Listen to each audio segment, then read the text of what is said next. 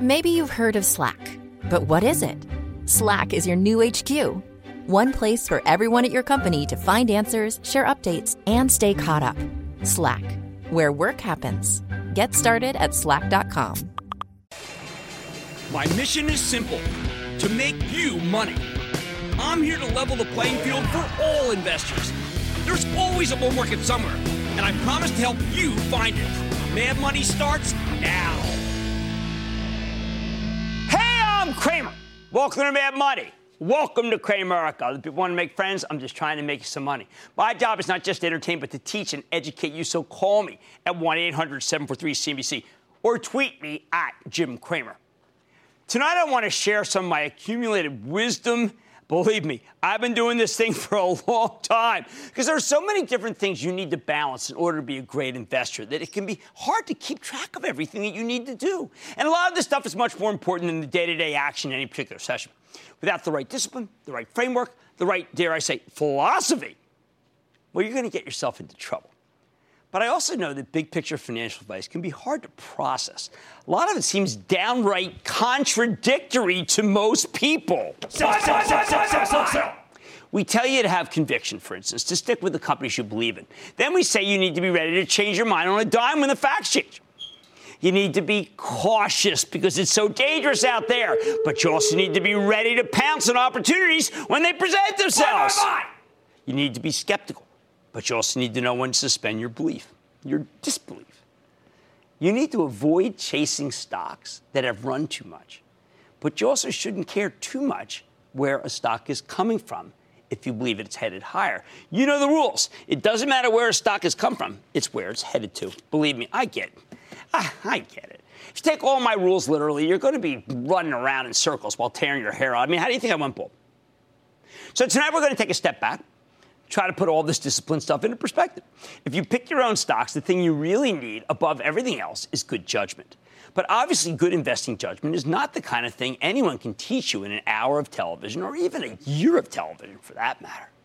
That's why I try to help you build good habits. I try to teach you better ways to think about individual stocks and the whole market. I try to give you the tools you need to develop your own judgment. All my best professors in college focused on teaching us how to think, not teaching us what to think.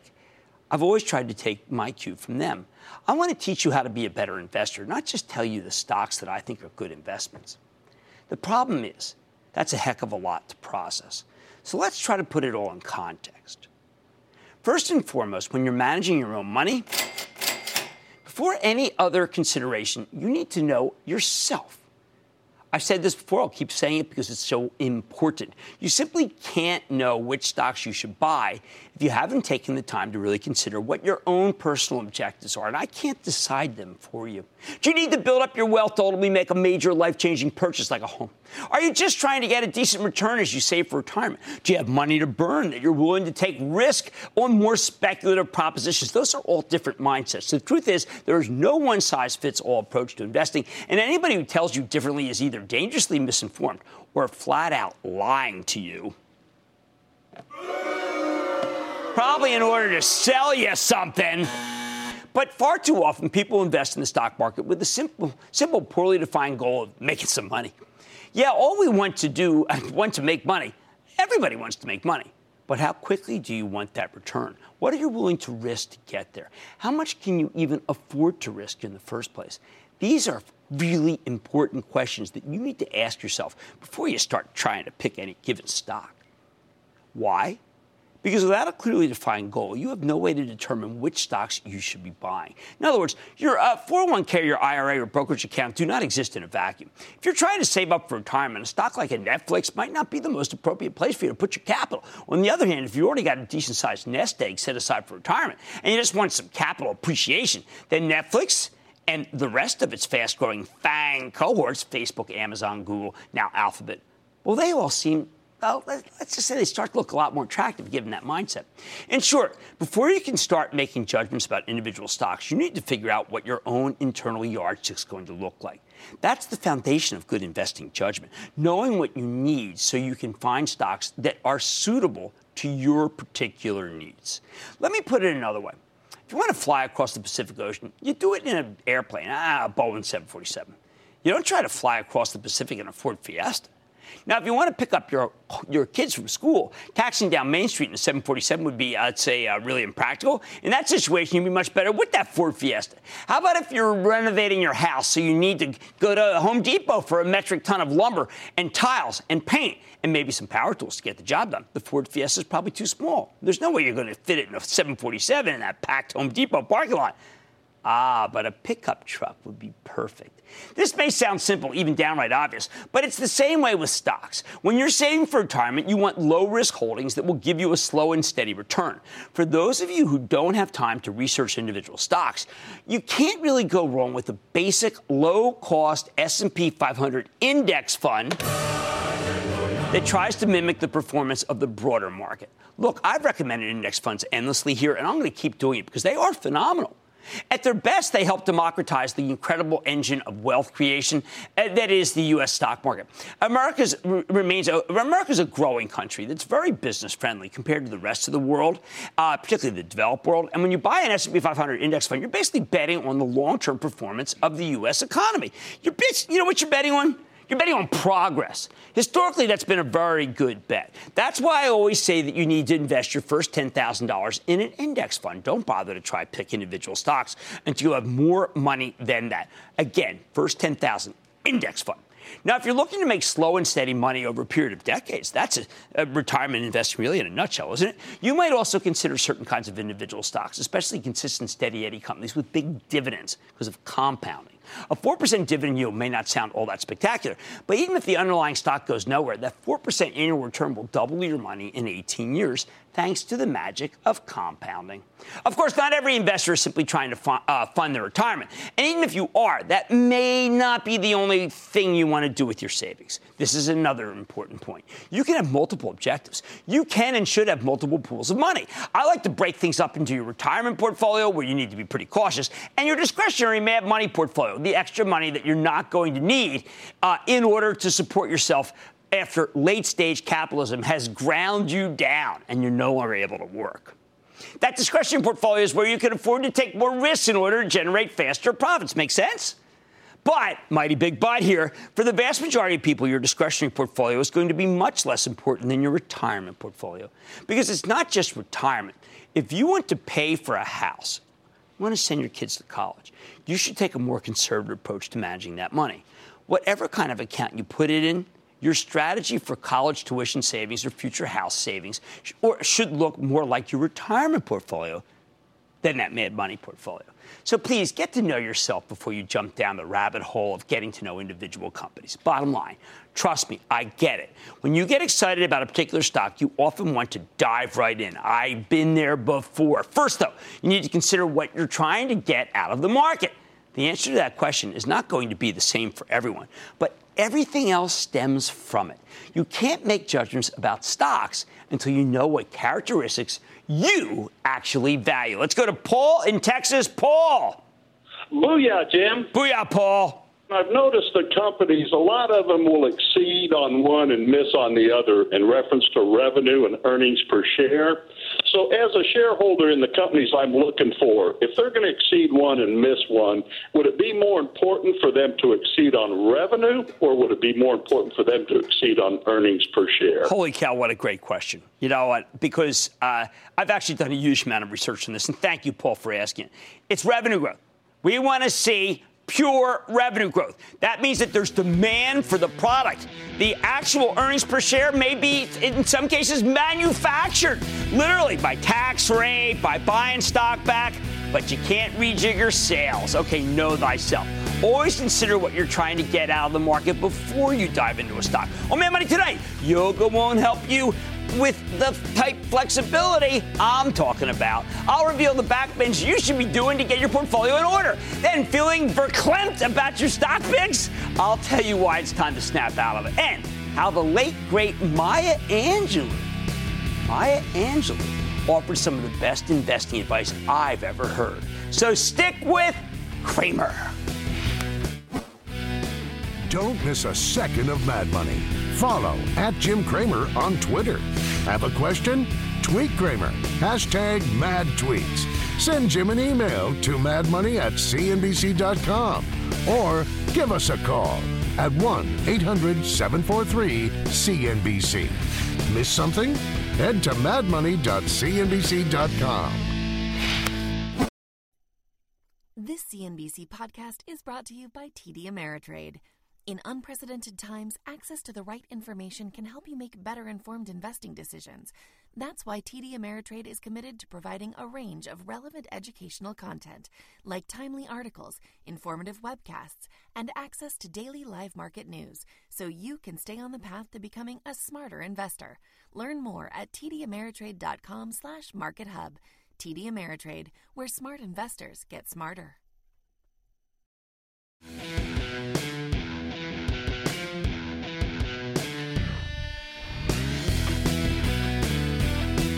Regular viewers know I've got a lot of rules, the result of more than 30 years in the money management business. First as a broker, then as a hedge fund manager, then as a journalist and a commentator. I've got rules for investing, rules for trading, rules for what to do in a rally or a sell-off, for picking winners, for avoiding losers. That can be a lot to take in. But as I mentioned before, the point of all these rules is to help you learn from my mistakes and develop your own judgment. I just explained why you need to have a clear understanding of your own objectives before you start buying stocks, something more focused than merely trying to make some money. So let's pretend you've already done some self-reflection and you know what you're trying to accomplish. Now you can start buying individual stocks, enough to fill out a diversified portfolio of 5 to 10 names, right? Hold on.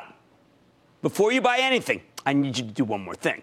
First, you have to do the homework. Now, I've covered this before. I'm going to give you a quick version right now.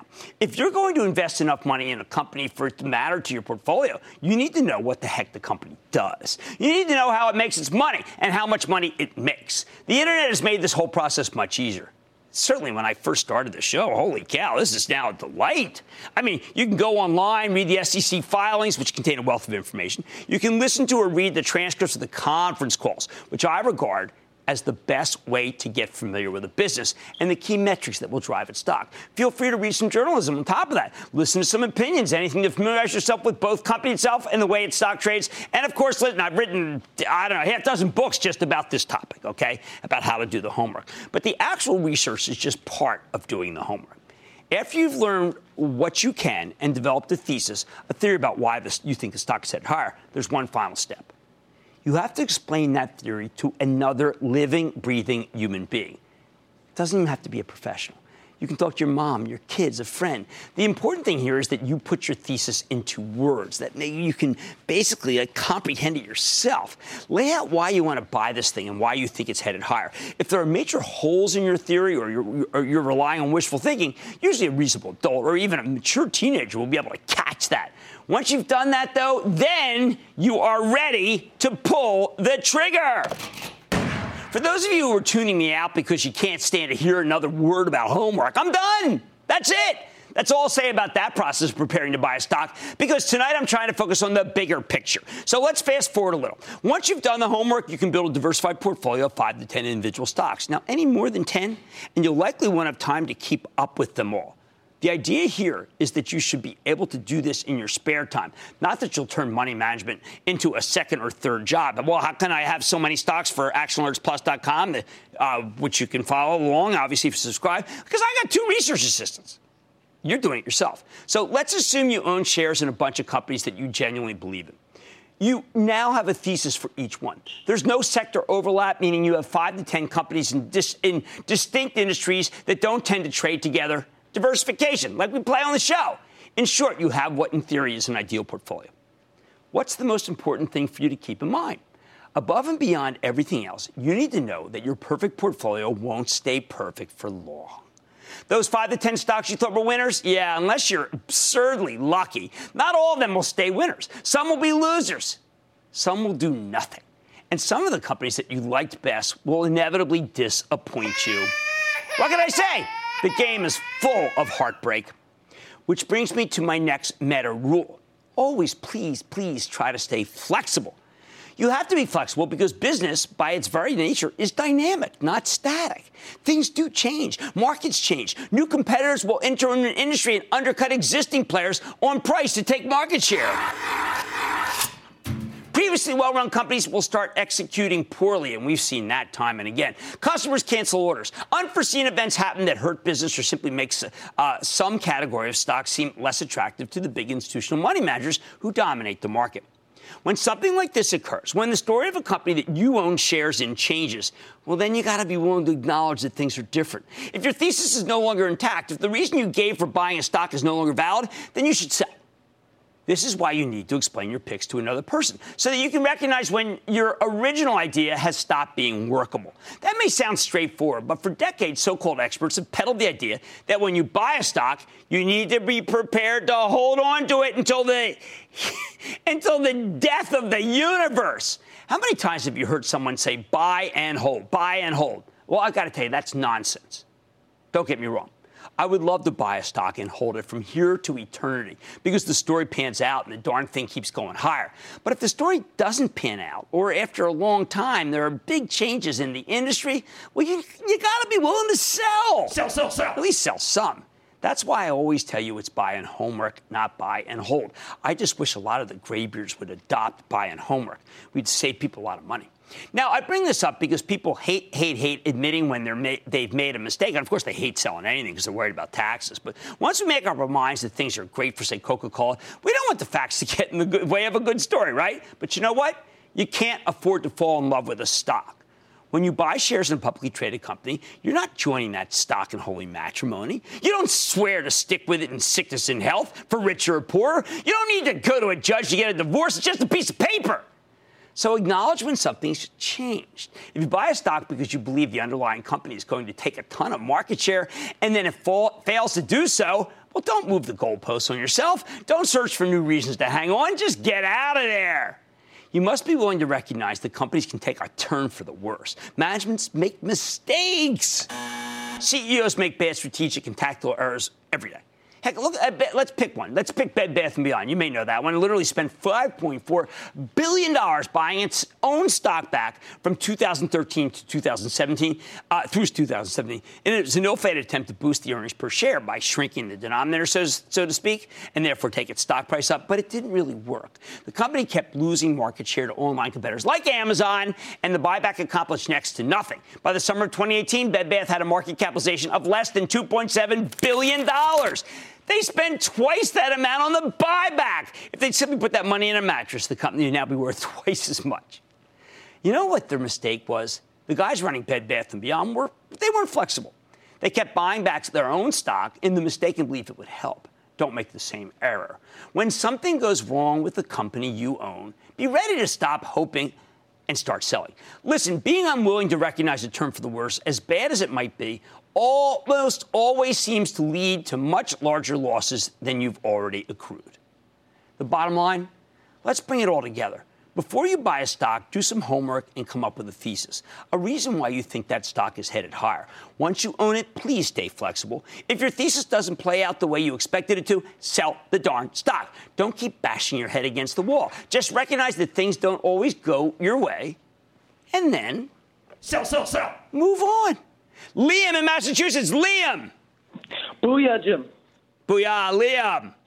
Hey, I just had a quick question about index funds. Sure. You say with certain stocks, buy them at certain times, like monthly or quarterly or when at a good price. Does that apply to index funds? Because you say to purchase $10,000 worth yes, of but remember, what I'm really trying to do is make it so that you don't necessarily come in all at once. A lot of people just put the money to work. I actually like to space things out. Maybe try to catch when you get a real downturn. If you put all your money in before, then you can't take advantage of it. That's why I like to be flexible. Mike in Texas. Mike. Yeah, hi, Jim. Thanks for taking my call. Of course. Jim, I'd like to own some individual names in the tech space. Okay. But I'm finding that the prices of these stocks are just too expensive. So I've started looking at some ETFs and some mutual funds as an affordable way to gain some exposure to these names. And I'd really like to hear what your thoughts are on the matter. What do you think? Well, one of the things that I don't like about the mutual fund industry is they don't update what they really own. So they may be buying the same stocks that you think are too pricey. When it comes to an ETF, that's just actually all you're doing is you're homogenizing the same deal. So you either have to decide that the market's too rich or that group is too rich and therefore not to buy, or, of course, You just say, you know what? I'm going to take a long-term view, and I'm not going to game it.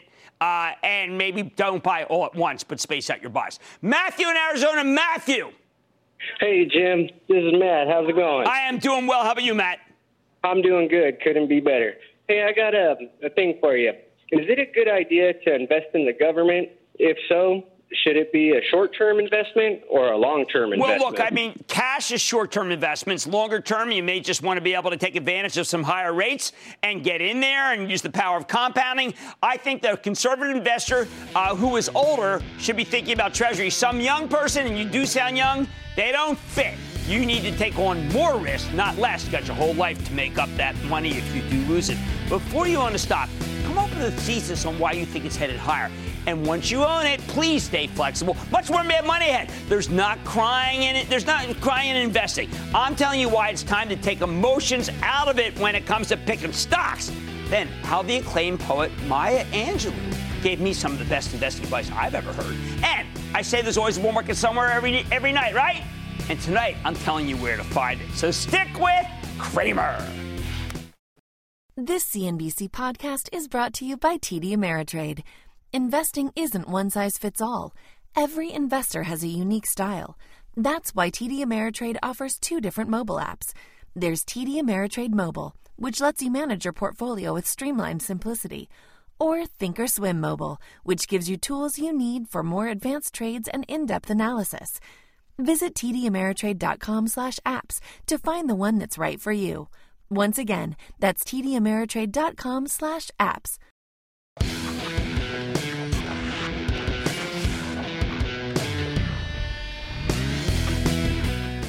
Tonight, we're zooming out and talking about the big picture, the stuff you absolutely have to do if you want to manage your own money in the stock market. Before I get back into it, let me just say that if you don't feel like reflecting on what you need from the stock market, if you don't want to do the homework, if you don't want to watch the underlying companies and give up on their stocks when something goes wrong, nobody's forcing you to do that. There is no gun to your head. It's okay if stock picking is not for you. And that's why Vanguard invented index funds. It's why the Dutch invented bonds, for heaven's sake. You got plenty of other investment options. So if you're going to play the stock market, and I use the word play pretty loosely, if you're going to invest in it, all right, then you should put in the effort to do it right, don't you think? I think stocks are the greatest engine of wealth creation in history. And you can harness that engine, make it work for you, if you know what you're doing. All right. Now, a lot of this comes down to discipline, the stuff I've been talking about all night. But there's another ultra important component here. Call it the emotional side of the equation. You need the right attitude toward the market, because without the right attitude, stocks will break you. I mean, this is a brutal game, and you need to make sure you got the right headspace if you're going to play it. I cannot stress this enough. For many of you, managing your emotions will be the hardest part of investing. Harder than even picking winners. Harder than identifying new trends. Harder than knowing when to cut your losses. Why? Because the market is a harsh mistress. At times, owning stocks can feel like being in an abusive relationship. But we just keep coming back because long-term, it is a great way to try to make money. The thing is, unless you can perfectly predict the future, you're going to make lots and lots of mistakes. It's inevitable. And when mistakes lose you money, that can be very tough to handle. You need the patience of the Dalai Lama to not get upset when you buy a stock and it falls off a cliff. Imagine what it was like for me at my old hedge fund. Before I mellowed out, I was the opposite of the Dalai Lama. When I got something wrong, I would flip out.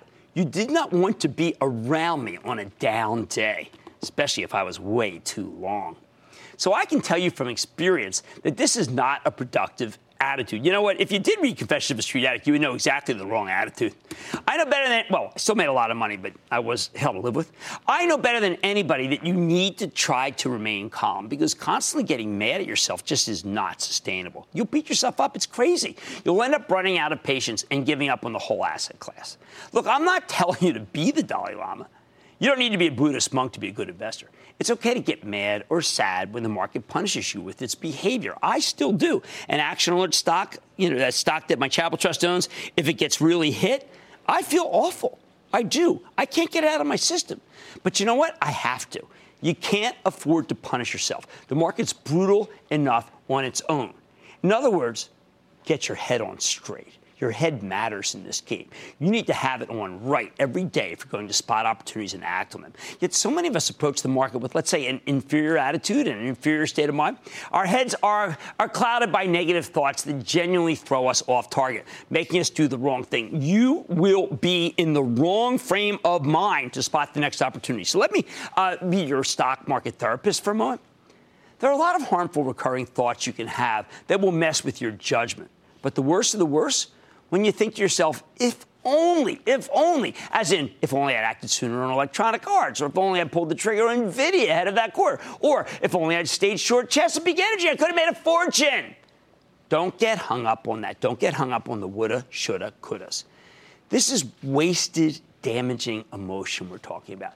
It's destructive to the positive psychology you need when you're making investment decisions. For a long time, I took it to an extreme. I would sit and be mesmerized by a couple of big misses, by things that I got wrong. I would be obsessed, going over the big miss over and over and over again. It wouldn't just be over. I can put it out of my head for action alerts now in a couple hours. I'm talking about days on end. Not anymore. I don't do that. Took me a long time to learn. But eventually I was able to see just how destructive playing the woulda, coulda, shoulda game can be.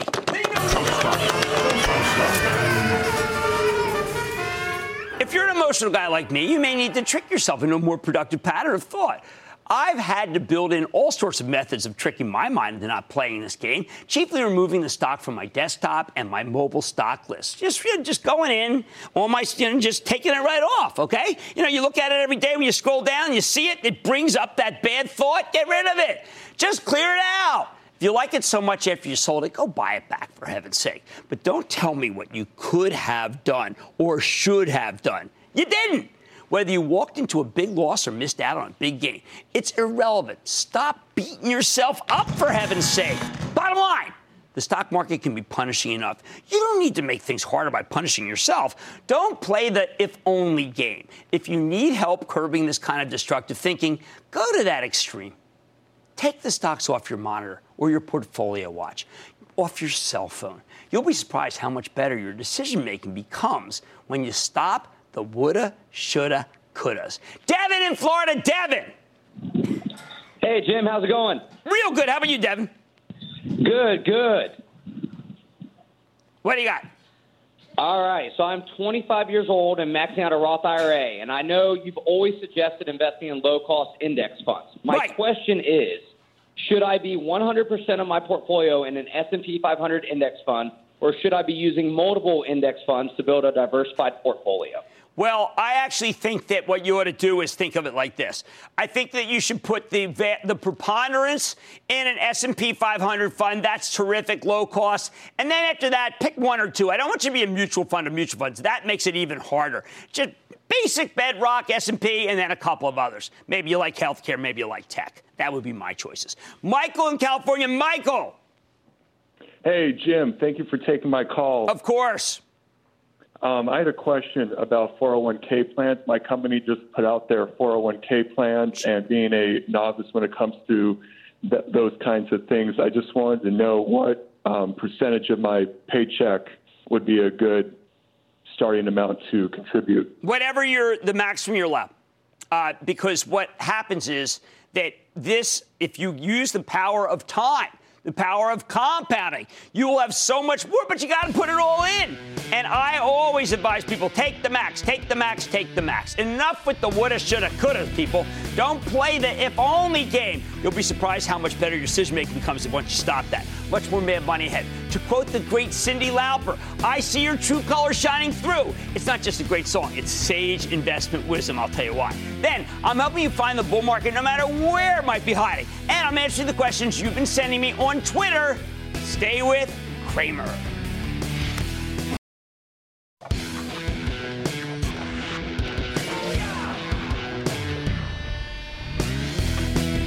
Let me give you a piece of advice that would have saved me a lot of cash and even more heartache back when I was running money professionally, but I didn't know it.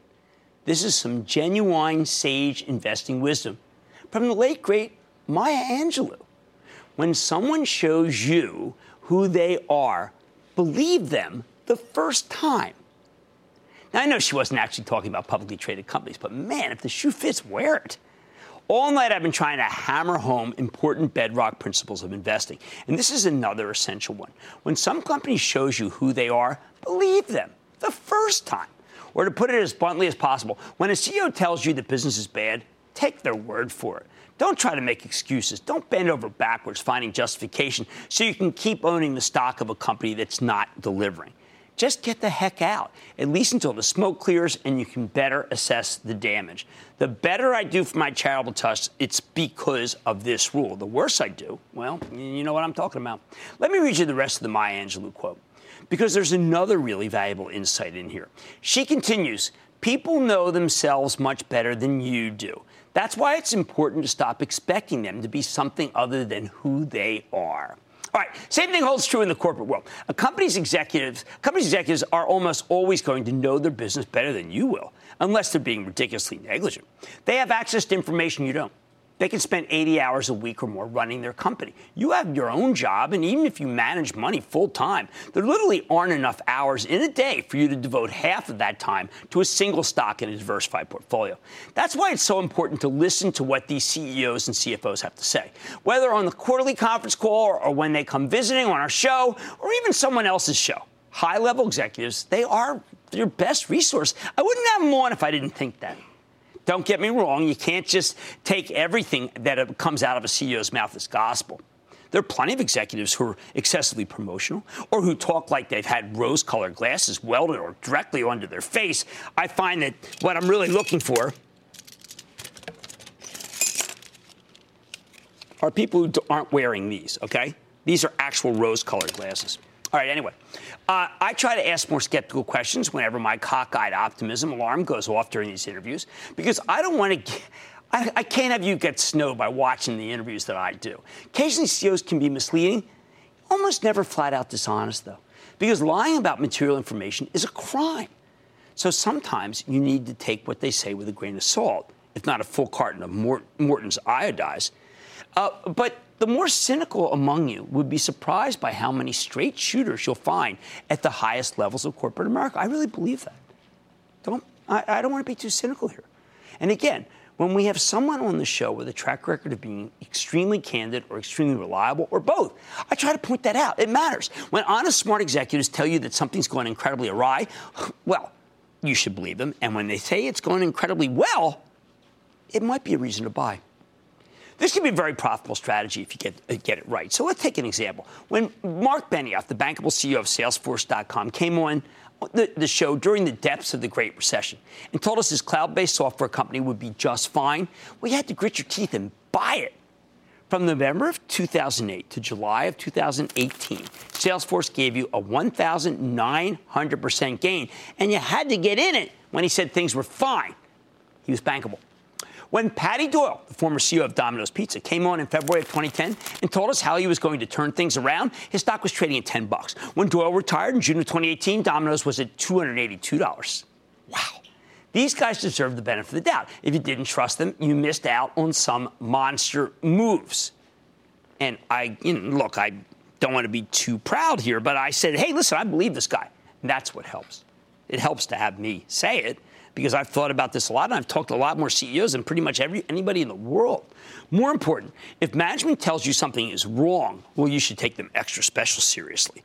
Specifically, when a company pre-announces a shortfall, you need to wait at least 30 days before you even think about buying that stock. A lot of people are tempted to buy these negative pre-announcement names as they're pummeling on to bad news, to new lows. They figure the bad news got to be already baked in. But in practice, I found that other than some rare exceptions, the opposite's the case.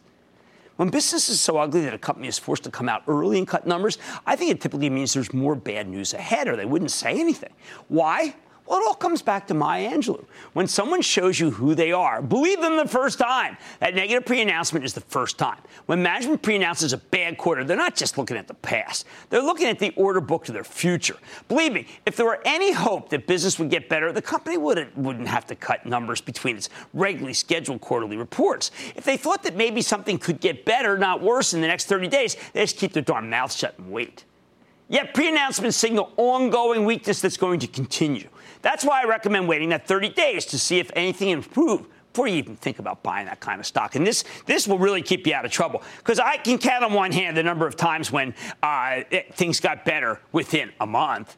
Sure, now you're going to miss some great opportunities. Like I said, maybe there's a half dozen. And sometimes the stock bottoms early. But most of the time, though, after 30 days, you'll have sidestepped yet another brutal leg down. I know 30 days sounds arbitrary, but I've done a lot of homework on this particular question, and I found that it usually takes at least a month for the bad news to get fully baked into the stock price, if not longer. The bottom line, sometimes it can seem like we live in a post-truth world where it's impossible to know who to believe on any particular issue.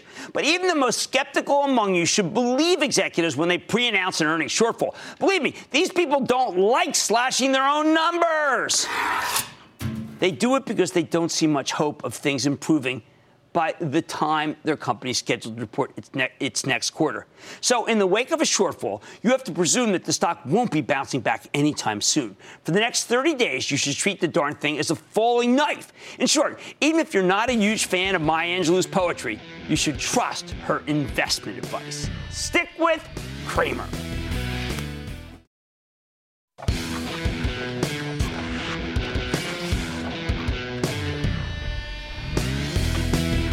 I spent a lot of time tonight talking about the many ways in which you can make mistakes and the need to guard against them by knowing when to admit that you're wrong. But let me be clear, the market can be just as wrong as any individual investor. The market makes mistakes every single day. So this is my next big picture lesson for you. Don't assume that the action necessarily makes sense. A lot of times stocks go up or down for the wrong reason, or no reason, or an outright stupid reason. When a company reports earnings and the stock goes down, there is a natural impulse to believe that the company must have disappointed. It must have been a bad quarter, right? I mean, why else is the stock going down? You know what? Often that will be true. But it's not always true. Sometimes there are other forces at work. Stocks will go down on the initial earnings release, then bounce back when management explains things on the conference call, or vice versa, which is why I'm always telling you not to jump to conclusions until after you've listened to the call, which is a huge drag, but it must be done. Especially when we're in the middle of earnings season, with hundreds of companies reporting every day, the market makes a ton of mistakes. But it's not just about errors in judgment. The truth is that stock prices do not always reflect the underlying fundamentals, the actual facts and figures about how the business is doing. The fundamentals are a big part of it. Over the long term, I'd say the most important part, which is why I spend so much time focusing on them and how to understand them. But they are not the whole picture. You have to understand a stock market is, first and foremost, a market of stocks. And just like any other market, it's prone to all sorts of distortions. When Adam Smith wrote about the invisible hand of free market capitalism, he forgot to mention that it's the hand of someone with bad reflexes, lousy coordination, and possibly some kind of neurological disorder. In short, stock prices do not somehow reflect reality all the time, as if by magic. They're as much a product of perception on Wall Street and the mechanics of the money management business as they are a product of the actual fundamentals. By the way, this is why it's possible for you to beat the performance of the averages by investing in individual stocks. If the market worked perfectly, well, you'd never be able to exploit any opportunities, because the whole point of this game is to spot stocks that are mispriced. So why do I bring this up? Because when the action is irrational, it can be very frustrating. I want you to be able to take advantage of these moments where stock prices are simply wrong. Or at the very least, I don't want you throwing up your hands in disgust and giving up on the whole enterprise because nothing makes sense. That would be bad. Remember what I always say about stocks? Greatest wealth engine ever created. So let me go over some of the largest distortions. I spent a lot of time talking about the ETFization of stocks, like an homogenization of stocks, as this has become a major issue for the market. For most of my investing career, you could bank on the fact that about half of the stock's performance came from a sector, meaning how the sector was doing and how Wall Street felt about it. And the other half came from the actual fortunes of the company itself, management. In other words, your average company was in control about half of its own destiny. And this was a good situation for stock pickers as long as you made sure to avoid sectors that were out of favor with the Wall Street fashion show. You can generally do pretty well by researching companies and trying to predict which ones would do better than their competitors. But the rise of ETFs, that's changed the equation, especially sector ETFs, but also gimmicky ones like the dozen or so that are in large part made up of FANG, our acronym for Facebook, Amazon, Netflix, and Google, now Alphabet. Although there's been a resurgence of the power of individual stocks, even the stocks of incredibly well-run companies can get dragged down by an ETF-driven riptide. FANG is the most ridiculous example because when, say, Netflix catches a cold, the other three stocks sneeze. even if the streaming video-based business of Netflix has little to do with the advertising-based business of Facebook. A lot of times you'll get situations where sellers throw the baby out with the bathwater.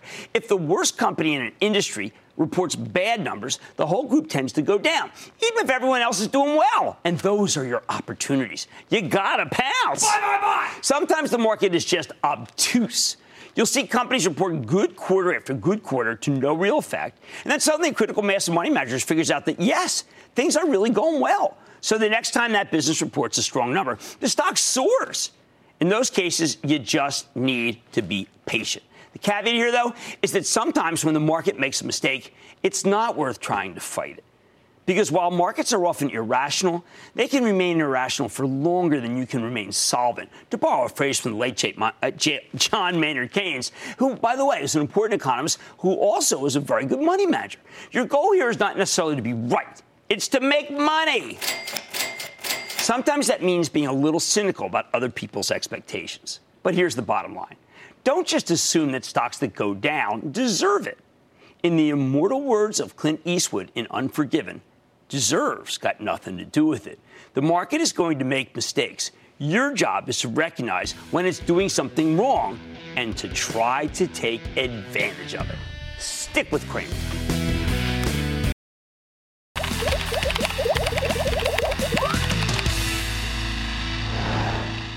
I love hearing from the smartest audience in television. That's you, Cramerica. So let's get to some tweets. First, a tweet from @Brickhand65, and he says, @Jim Cramer, Jim, why when a caller named Richard calls in, do you and the staff say his name in a high pitch? #MadTweets. Okay, well, that's a reference to the movie Tommy Boy with Chris Farley and David Spade. So let's say a caller is named Richard. We say, Richard! Thank you. Now, a tweet from @Joka9_D_Souza, and he says, hi, Jim Cramer. Any advice for new parents investing in something for the newborn child? Right, education savings or tax-free savings? So many options out there. Do uniform gift to minors to get started. Then you can do some to state-by-state plan. But uniform gift to minors is the way to do it. And remember, buy growth stocks. Remember, they've got their whole lives ahead to make the money back. Buy high-quality growth stocks, the likes of which we talk about all the time on this show. Next up is a tweet from @StallCupWendy, and she says, @MadMoney on CNBC, I work with male teens, and they think you sound like Master Yoda. LOL. I'm learning, and so are they. Thank you, Jim Cramer, a.k.a. Master Yoda. You're awesome. @Jim Cramer, Mad. Okay. Yeah. All right. That's precisely why my wife loves me so much. Okay.